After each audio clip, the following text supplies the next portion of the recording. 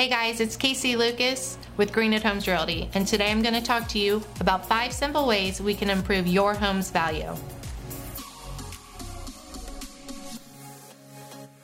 Alright, number 1, we got to make it more attractive. How do we do this? Let's give it some good curb appeal. What do people do or see when they look at your house?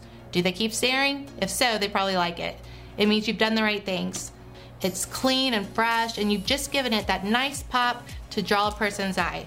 The first impression is the most important. Second, make it low maintenance. Go ahead and have your furnace updated, maintenance, or replaced. Have your water heater intact, also updated or replaced. Roof, updated or replaced. These are major components that when somebody comes into your house, they're already running numbers on. These are expensive items, so if you're already taking care of that stuff and maintaining them or replacing them, it's a bonus for you. Number 3, make your home more efficient. Let's think about things that we could do to make and save energy and lower our cost. These are things that buyers really love, such as maybe you've insulated your attic more. So during the winter, your house stays warmer and we don't have to run so much heat. Efficient appliances. Make sure your appliances are updated and that they're running good and that they are up to speed with technology. But these are ways that we could cut down costs for new buyers coming in and then also while you're living there.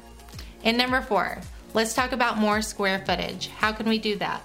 Well, if you don't have it right now at your house, you could add on a simple deck, a space, and create an area to hang out on the outside, or maybe a sunroom.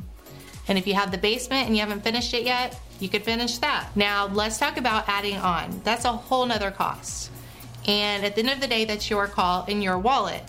But the more square footage you have, the more value you have. All right, and number 5, this is my favorite. It's 2019 and we love technology. So there's all kinds of ways that we can improve our house to tie into this, whether it be from your phone to your thermostat, your phone to your alarm system. Smart homes make people feel safe, and there's so much technology that you can put out there, just like auto locks, your garage door openers, different things in different areas. People want to feel safe, and they also want to feel like they have a really cool house. So the smarter, the better. All right, guys, this was fun.